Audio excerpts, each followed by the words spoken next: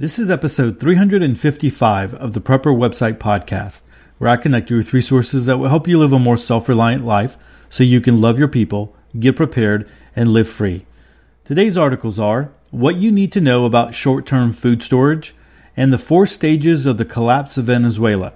Hey, I'm Todd Sepulveda, the editor of PrepperWebsite.com. This podcast is an audible version with some commentary of articles that have been posted on Prepper Website, a daily curation of preparedness information. These articles are some of the best that have been recently posted on PrepperWebsite.com. All article links and show information can be found on the PrepperWebsitePodcast.com. Everyone, this episode is sponsored by my new ebook, The Preparedness Community's Guide to a Microbiz and Increasing Your Finances. If you're looking to build multiple streams of income into your finances, then you might want to get this book and join the forums. You can find out more information by clicking the link in the show notes or coming over to theprepperwebsitepodcast.com. All right, so let's go ahead and jump into our first article of the podcast. It comes to us from modernselfreliance.com. And the title is a little misleading. It says, what you need to know about short-term food storage. When you think about short-term food storage, in your mind, you might be thinking, like a week or 2 weeks. And it is building off of a small amount. But when she says food storage here, the author is talking more along like 3 years, 4 years, as you look at expiration dates, things that can stay in your pantry, as opposed to long-term food storage, like, if you were to pack your own Mylar bags, or you were to buy something like legacy food buckets or something along those lines. I'm choosing to read this article because it really walks you through how easy it is. And now I know I've talked about this before, but we always have a lot of new people listening to the podcast. And I just want to reiterate, and not only to the new people, but also to those of us who maybe we haven't started our food storage really yet. We really haven't, we've read about it, or maybe we've heard podcasts about it, but we've really never started it. And it's not hard. Sometimes it seems like it's overwhelming when you're talking about those big, like have a year's worth of food storage or 6 months worth of food storage, but it really isn't that difficult. And so I like this article because it really broke it down for you, and it really shows you how easy it is. And so there's a little bit more information in here as well. So let's go ahead and jump right into this one. Again, like I said, coming to us from modernselfreliance.com, what you need to know about short-term food storage. And then I also want to let you know that right off the bat, if you were to sign up for the email list here, they do have a free family preparedness printout. And so it's 35 plus pages of examples and worksheets. And, that's always kind of beneficial if you're interested in looking at something like that. And so I normally don't promote, the giveaways that people do when you sign up for their email list. But I just thought I'd point that out because, that's 35 pages there. You might find something there that is useful. All right, so let's go ahead and dig in. Most people like to eat. It's a human experience we all enjoy and also need to live. In this article, we talk in depth about ensuring a steady food supply to ride small disruptions in life, resources to help with designing your short-term food plan, 1-month food stash for less than $150, and free family preparedness workbook with printouts, examples, and worksheets. And those are links that you can click on there. So what is short-term food storage? If you look at the food you have in your pantry, such as canned green beans and a half-open box of pasta, you will find that most expiration dates are in the 1 to 4 year range. This is what I mean by short-term food storage. These foods can be stored in the event fresh food is not available, but will not last for decades. Eventually, the natural order of things will come. Oxygen will invade and your foods will start to break down. Storing canned goods in dark, cool places can extend its printed shelf life, but not enough to be considered long-term. We will consider short-term foods those which have a shelf life of 1 to 4 years, sitting in a room temperature cabinet. We don't include items that need to be frozen or require refrigeration. So why short-term food storage? Number 1, minor supply disruptions. There are a multitude of cases that could cause supply disruptions.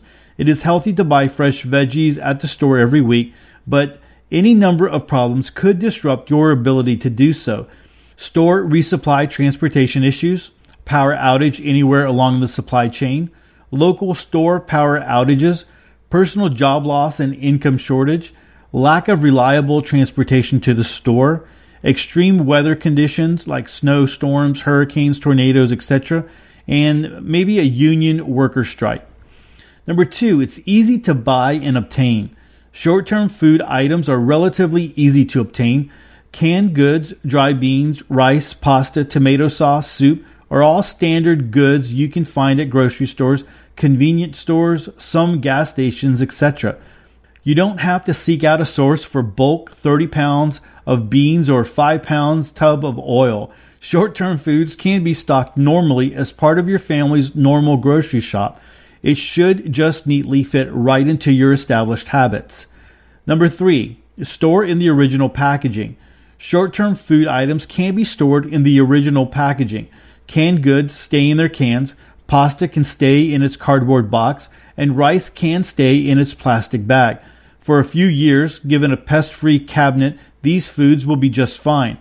Over decades, oxygen and moisture will degrade the food, but this is not the case for a few years.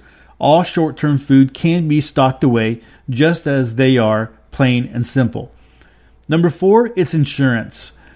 We view short-term food supply like all our preparedness supplies as insurance. We buy an extra canned good today when we have access and can't afford it. When we are low on cash, can't get to the store, or the store is closed, we have the insurance in the pantry. Unlike typical insurance, we don't have to make a claim and wait weeks to see the payout. Our food is a way to set our minds at ease. That way, we can handle small disruptions of food supplies without drastically changing our family's eating habits. And so let me just add a couple of more things here that I just want to add. You can do it very inexpensively. When you're adding these dry goods, you can do it a little bit at a time, and you can, you're not dropping down $300, $400, $500 on long-term food storage. You're not buying buckets, that you need to place somewhere like in a closet or something along those lines. It's very, very affordable to add, the food, dry foods, canned foods to your pantry, and you can always shop the sales. The other thing there are people out there, and you might be one of them, that you're going to the grocery store every single day to buy something to make for dinner. And not only is that crazy as far as your time, because you're having to stop, you're having to get out of your car, you're having to go through the aisles and fight the lines, get back in your car, come home and cook it. I mean, that's just wasted time. So just having food storage at home, short-term food storage, and if you were to make a menu, whether that be for the week or maybe even 2 weeks, it takes all that decision time out of it. And so you're able to go more on autopilot. You know what you're doing. You can come home, you can cook, and then you can do whatever you need to do. And so it's one of those procedural things that save you a little bit of time. If you are, and that winds up saving you money as well. I know that when we ran the group home, there was another couple that they would go to the grocery store every single day, and they wasted more money that way. They were always short at the end of the month in their food budget, and we had a budget for food and different line items that we had that the agency would give us when we ran that group home. At the beginning, we were employees of the agency, but they were always having issues with that. And we would create our menu. We actually created our menu for the whole month. We would plan it out. We would go to Sam's because we all had a Sam's card. And so we would go to Sam's and we would buy everything that we needed there. We would stock up our freezer. I mean, this is pre-preparedness time for us. We would stock up our freezer. We would stock up our refrigerator. And the only time that we went to the grocery store was to buy like bread, milk, and eggs if we really needed it, and fresh fruit and stuff like that. But for the most part, we knew everything that we needed. So we weren't going to the grocery store but once a week to get the important things. So it really saves you time and takes out all that, the figuring out of what you're doing. All right, so let's go ahead and continue. What to store for the short term. Store what you currently eat. In general, we recommend storing what you typically eat in a normal week, unless, of course, you eat frozen TV dinners for every meal. Some items to get you started.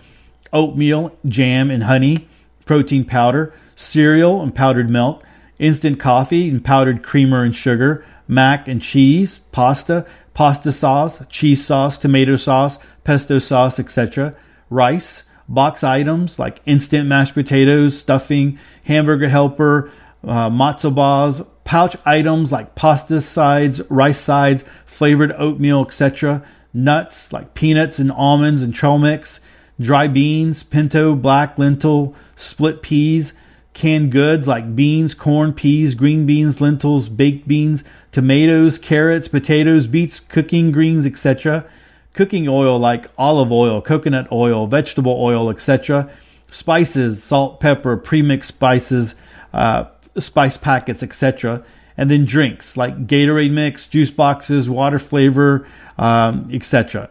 After your next grocery shop, look at your cart. How much of it came from the inside aisles of the grocery store? These items typically have the shelf life we are looking for. The outside sections of grocery stores tend to have the perishable items like meats, cheese, produce, and bread. Do not store what your family does not eat. If you do not like it now, you won't magically like it when you need it. Sure, you will eat it if you are hungry enough, but why not stock what your family does like to eat? That will make the disruption to your life less stressful and perhaps with less complaining from the family. So how much short-term food to store? Start with 3 days. What does 3 days of food look like for your family? What does each person like to eat? For my family of 2, a single day could look something like this. Breakfast, half a cup of oatmeal plus 2 tablespoons of jam per person. For lunch, a protein bar and mixed nuts. For dinner, 2 cups of chili each, made from canned tomatoes, black beans, baked beans, corn, pre-mixed chili seasoning, and optionally rice. This chili recipe is difficult to scale for one day and makes 6 to 8 servings, depending if we make 2 cups of rice uncooked. While not optimal, we could make 1 batch of chili and reheat it for each meal. This chili won't go bad if left out for a day and recooked at each mealtime. Not optimal, I know, but doable.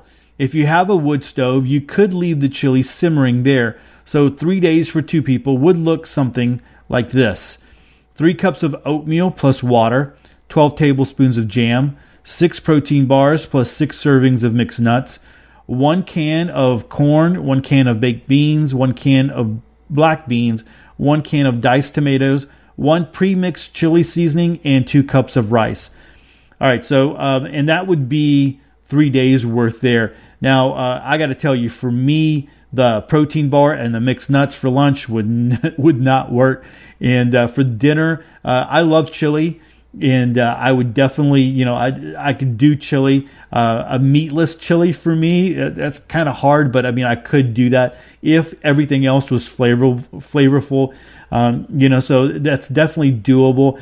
But this is more on the real healthy side. You can definitely add to this in so many different ways and still be healthy. But I don't know. Some of you might have a problem with keeping the chili simmering for a couple of days.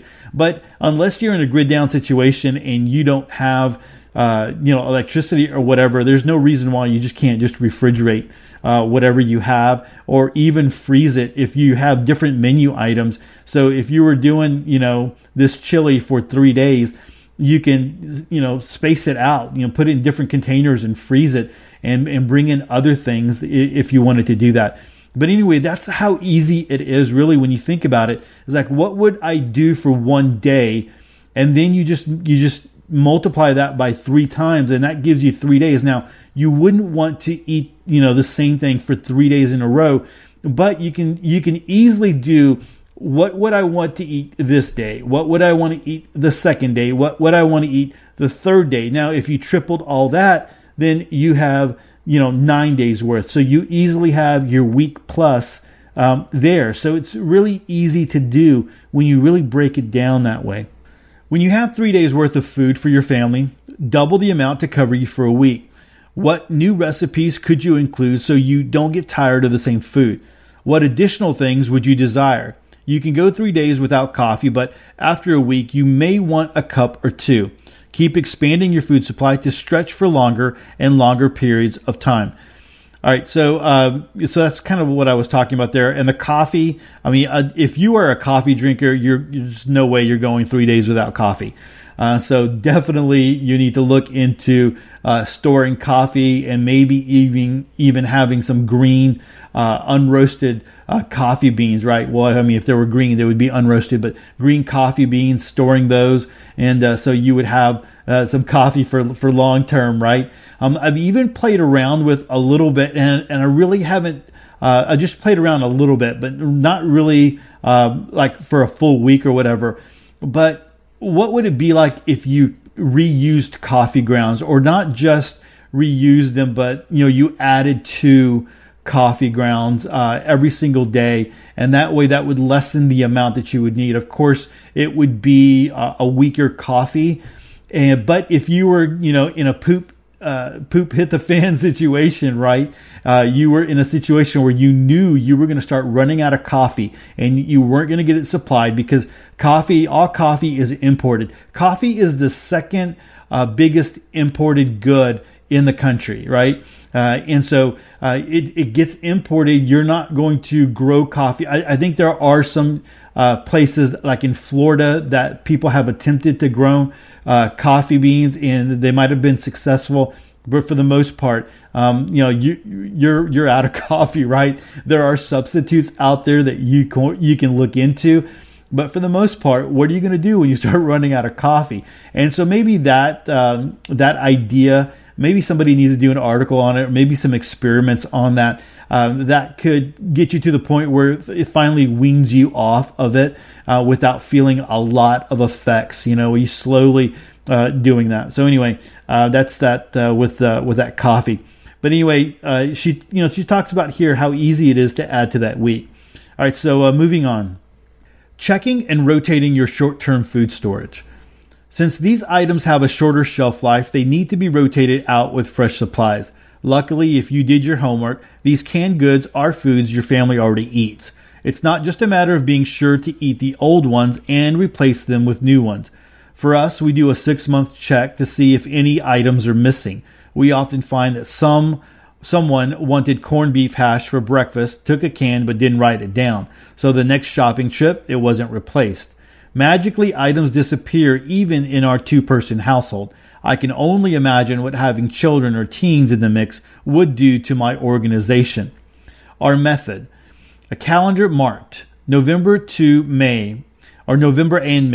My Google Calendar tells me what to check each month. In November and May, I check my short-term food supply for items that may have gone missing. I don't have to remember, Google reminds me. If you use paper, mark the dates ahead of time.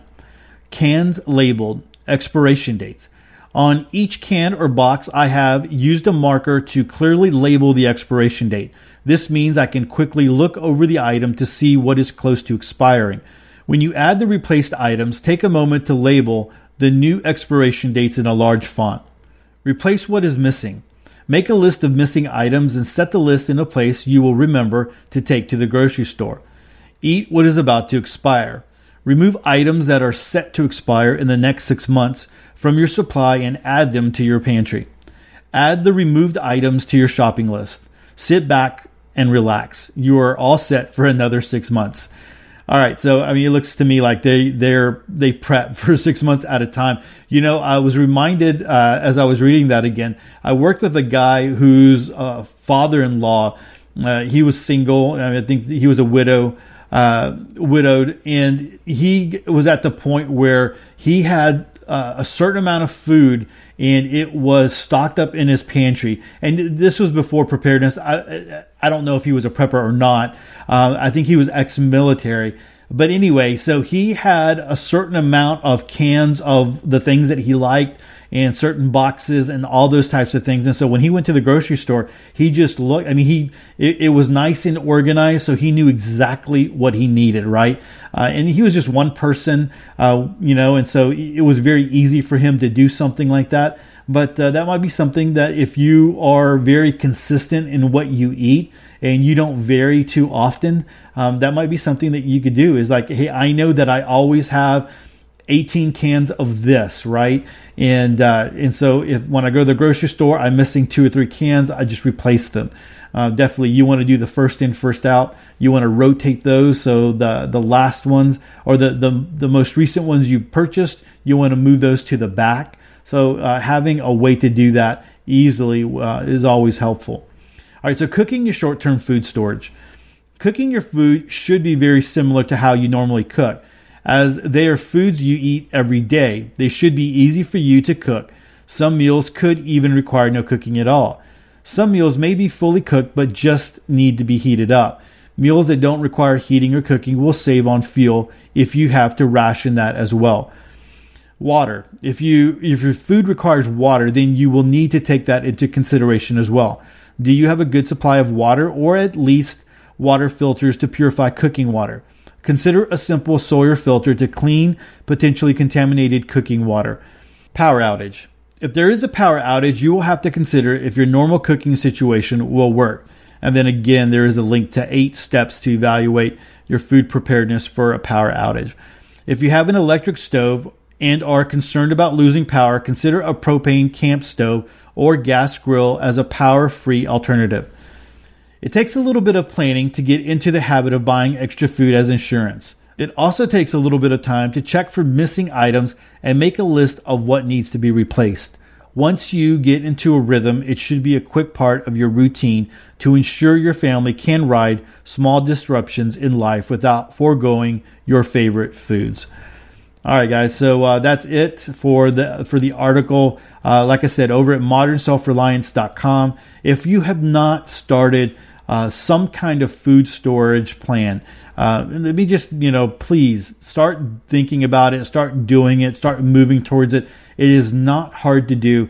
Maybe you're listening to this podcast for the very first time. There's a lot of, we talked a little bit about reasons why you would have, you would want food storage, and you would want to have a deep pantry so that you can access it whenever you need to. But if there was ever disruptions for whatever reason, you know that you have a certain amount of food that can last for a while, and so that you can feed your family. And that's the important part. A lot of the things, when she was talking about rice and bean, she's talking about canned beans and things like that. But very easily you can move short-term food storage to long-term food storage when you start incorporating plastic food buckets, Mylar bags, and oxygen absorbers. And so, you can do pasta, you can rice and beans and those types of things.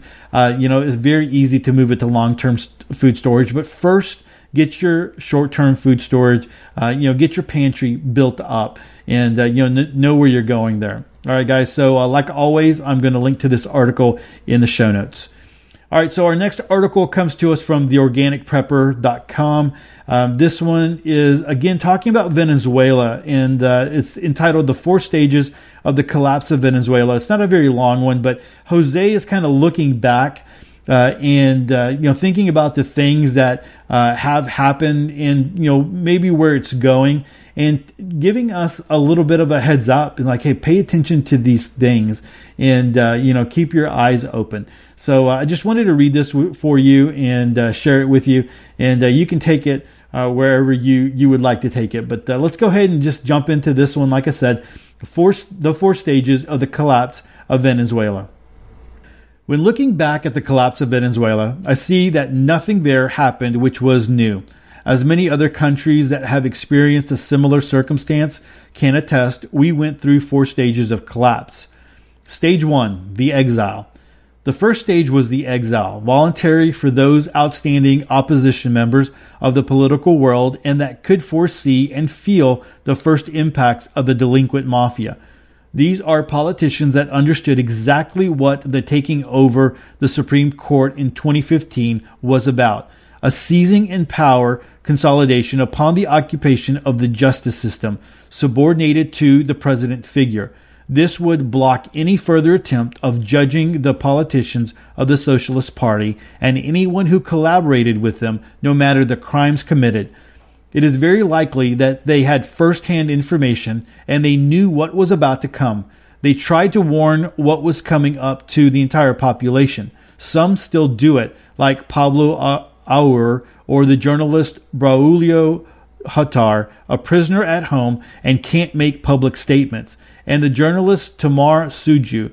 And they received the first threats, the first incarcerations, and even political participation prohibitions were given.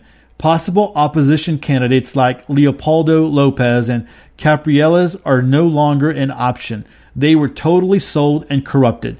Capriles received money from the Odebrecht bribes, according to the CEO's statement. Stage 2, the upper middle class migration. The second stage was the upper middle class migration. Those professionals who could slowly see their life quality diminishing and albeit having their properties and extended families decided to flee away. Given the good level of education, many of them with fourth level studies, they could go through the process without too much of a struggle. Okay, he mentions in this article fourth level studies and third level studies, and I'm not exactly sure what he means, because I think here later on he refers to third level studies as being like doctors and lawyers and things like that. So I'm not exactly sure what a fourth level study might be. Maybe that's PhD level. I don't know. All right, so but even doctors would be. I mean, that's the MD level. So I'm not sure exactly what that is. Anyway, anyone who knows, feel free to share it with me. After all, this has happened in a lot of countries, and we are not the exception. Fortunately, the free college education, sometimes that differentiated Venezuela from other countries in South America, allowed access to third-level studies to those who really appreciated them, and with the needed financial capabilities and endurance to finish them, and became professionals, usually with help of the entire family. A lot of medicine, healthcare, engineering, and law professionals came from the lower middle class, just like myself and almost my entire extended family. There are a lot of stories about the grandma having to sell arepas in the streets or cleaning houses and offices just so their sons and daughters could become factory laborers or medium-level technicians, and their descendants could become MDs, lawyers, and engineers. The oil revenues invested in good education in the 80s and 90s decades were one of our strengths. However, remember the so-called Cultural Revolution in China? After the leftist wing took over the country, this changed drastically. The resources for universities and state-sponsored educational institutions were cut off. The salaries for the education professionals are a joke, as are most of the salaries of the working class. The implementation of the left doctrine in the army educational institutions permeated and undermined the Republican education, allowing a revolution or quote-unquote revolutionary influence that has resulted extremely toxic for the moral and ethical values that our armed forces once had. The respect for our Constitution no longer exists neither in the Army. In the name of the so-called quote-unquote revolution, that no longer exists, but in the shallow, empty words that compose the increasingly weaker, arrogant, and now desperate speeches of the mafia expositors, our Constitution has been stepped on, torn, and violated an overwhelming number of times. Guys, what does that sound like, right? The dissidents like me that once realized where this was really going are now the majorities, and these are being subjugated by hunger and disease. Most of the military officers are now under a strict surveillance by the intelligence organizations, and perhaps some others that we don't even know. The disassembly of the antique Republican Army structure is already complete, with young, illiterate officers with medium-high ranks, but without any formal instruction to deserve them, and total impunity. Ranks are for providing authority, getting through outposts without being checked, and imprisoning people without a court order. And of course, this is illegal, but they do it anyway. Before Hugo's mess, send someone to prison was not so easy. These days, people have been in jail just for tweeting how peed off they are with the mafia. This can be verified in the social networks such as Twitter and Facebook. It was not my intention to write a merely political article, but here it goes. The consequences of the political mess is what has kicked us out of our country. So just going back, it's like there was that where the education was starting to be dealt with, right? So it was like a multi-pronged effort where they're dealing with education, kind of dumbing down education or making it to where it's not relevant, where it's not worth it for you to go to school. The Army has been, kind of being purged there. There's people there that are, not as intelligent, can't make those can't see the big picture, maybe not big problem solvers. They have rank and they're just kind of yes man. They're going to, they want the rank and they want the title and the power, but nothing more than that. And that kind of sounds familiar. Stage 3, seizing private property. This is incredibly painful for me as the third stage seems to be starting, taking the private properties off the hands of the unarmed owners. In Villa Rosmini, Maracaibo City, Zulia State, they demolished the gate of a subdivision with a payloader when the neighbors refused to allow in the police and the thugs. There was not even one shot at the authorities destroying private property. They were there protecting the operator of the payloader. So he's saying here that the authorities were there, but they weren't protecting the homeowners. They were protecting the people tearing down the gate. They are going to assign, quote unquote, the empty homes to collectivos gangs, and they are going to be spying for the government and collecting information about the neighbors. Stage 4, locking up dissidents. It is the third stage, collecting information for the communist mafia that will propel the next. When they go home after home in the fourth stage, they will prepare concentration camps for the dissidents, as it already happened in Russia and China. I knew this was going to happen after witnessing Uncle Hugo seizing buildings in the center of Caracas to assign them, to quote-unquote assign them to the quote-unquote poor, whoever these guys were. We hurried up to get our passports shortly after that, just in case. Go figure. Many people laughed at me, now they don't, especially those who could not leave the country.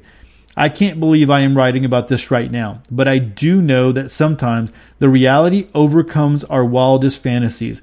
Albeit I have never been a very religious man, I can't avoid to notice his intervention in my life, and I truly give thanks every day for all of my blessings.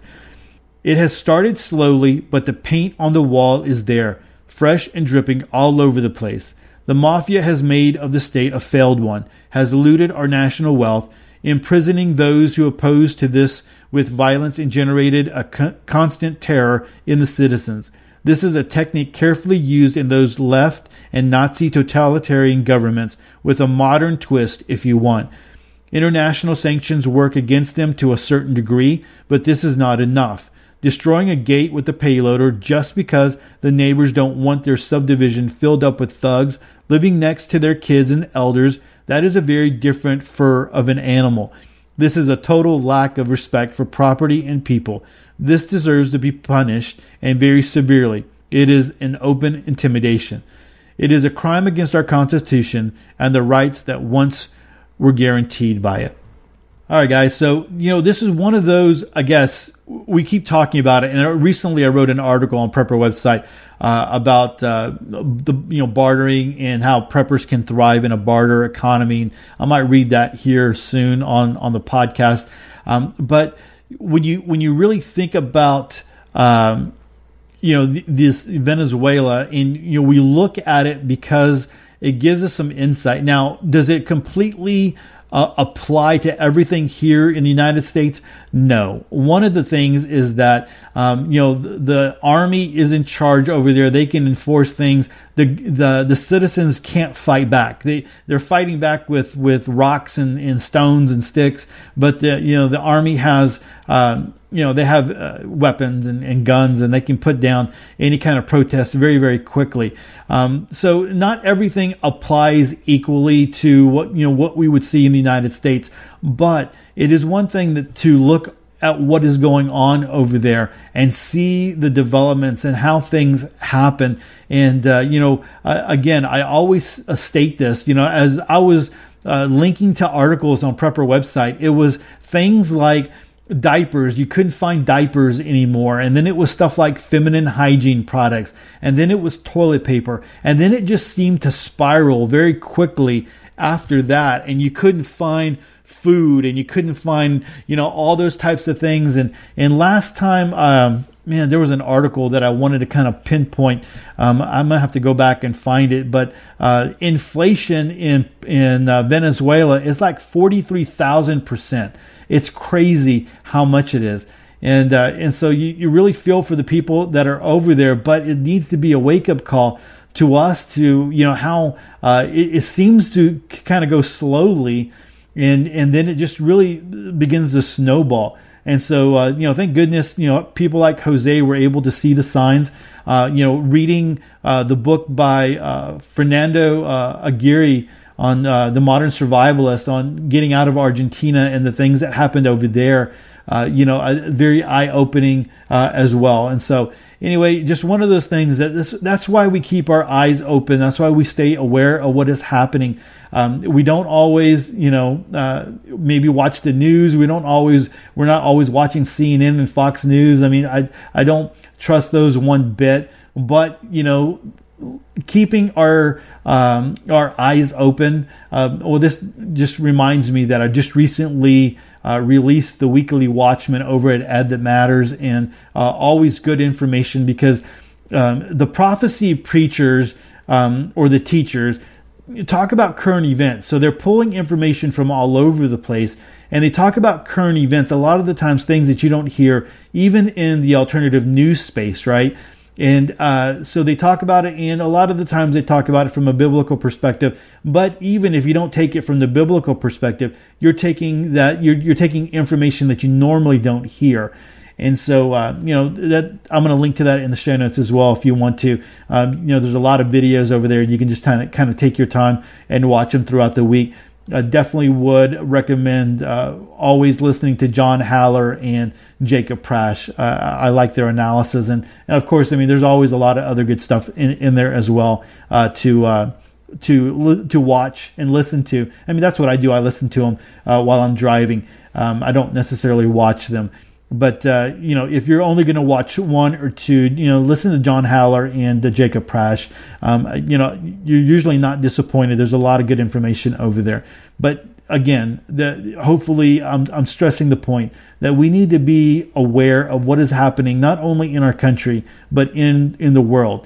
And those things help us, give us insight into how we need to prepare and how we need to look at things.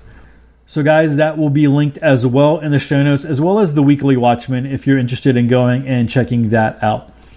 All right, everyone. Well, that is it for episode 355. Thanks so much for listening in on this episode. Hey, don't forget to subscribe to the show. You can head on over to the Prepper website, podcast.com. We have a ton of ways over there to subscribe, whether that is in iTunes or any other podcast network that you might be interested in. That way you never miss another episode of Sweet Prepper goodness. And take a moment to connect with me. I'd love to connect with you on social media, whether that be Facebook, Twitter, or Instagram. And with that, choose to live a more self-reliant life. Choose not to be so dependent on the government, grid, or the grind. Until tomorrow, stay prepped and aware. Peace.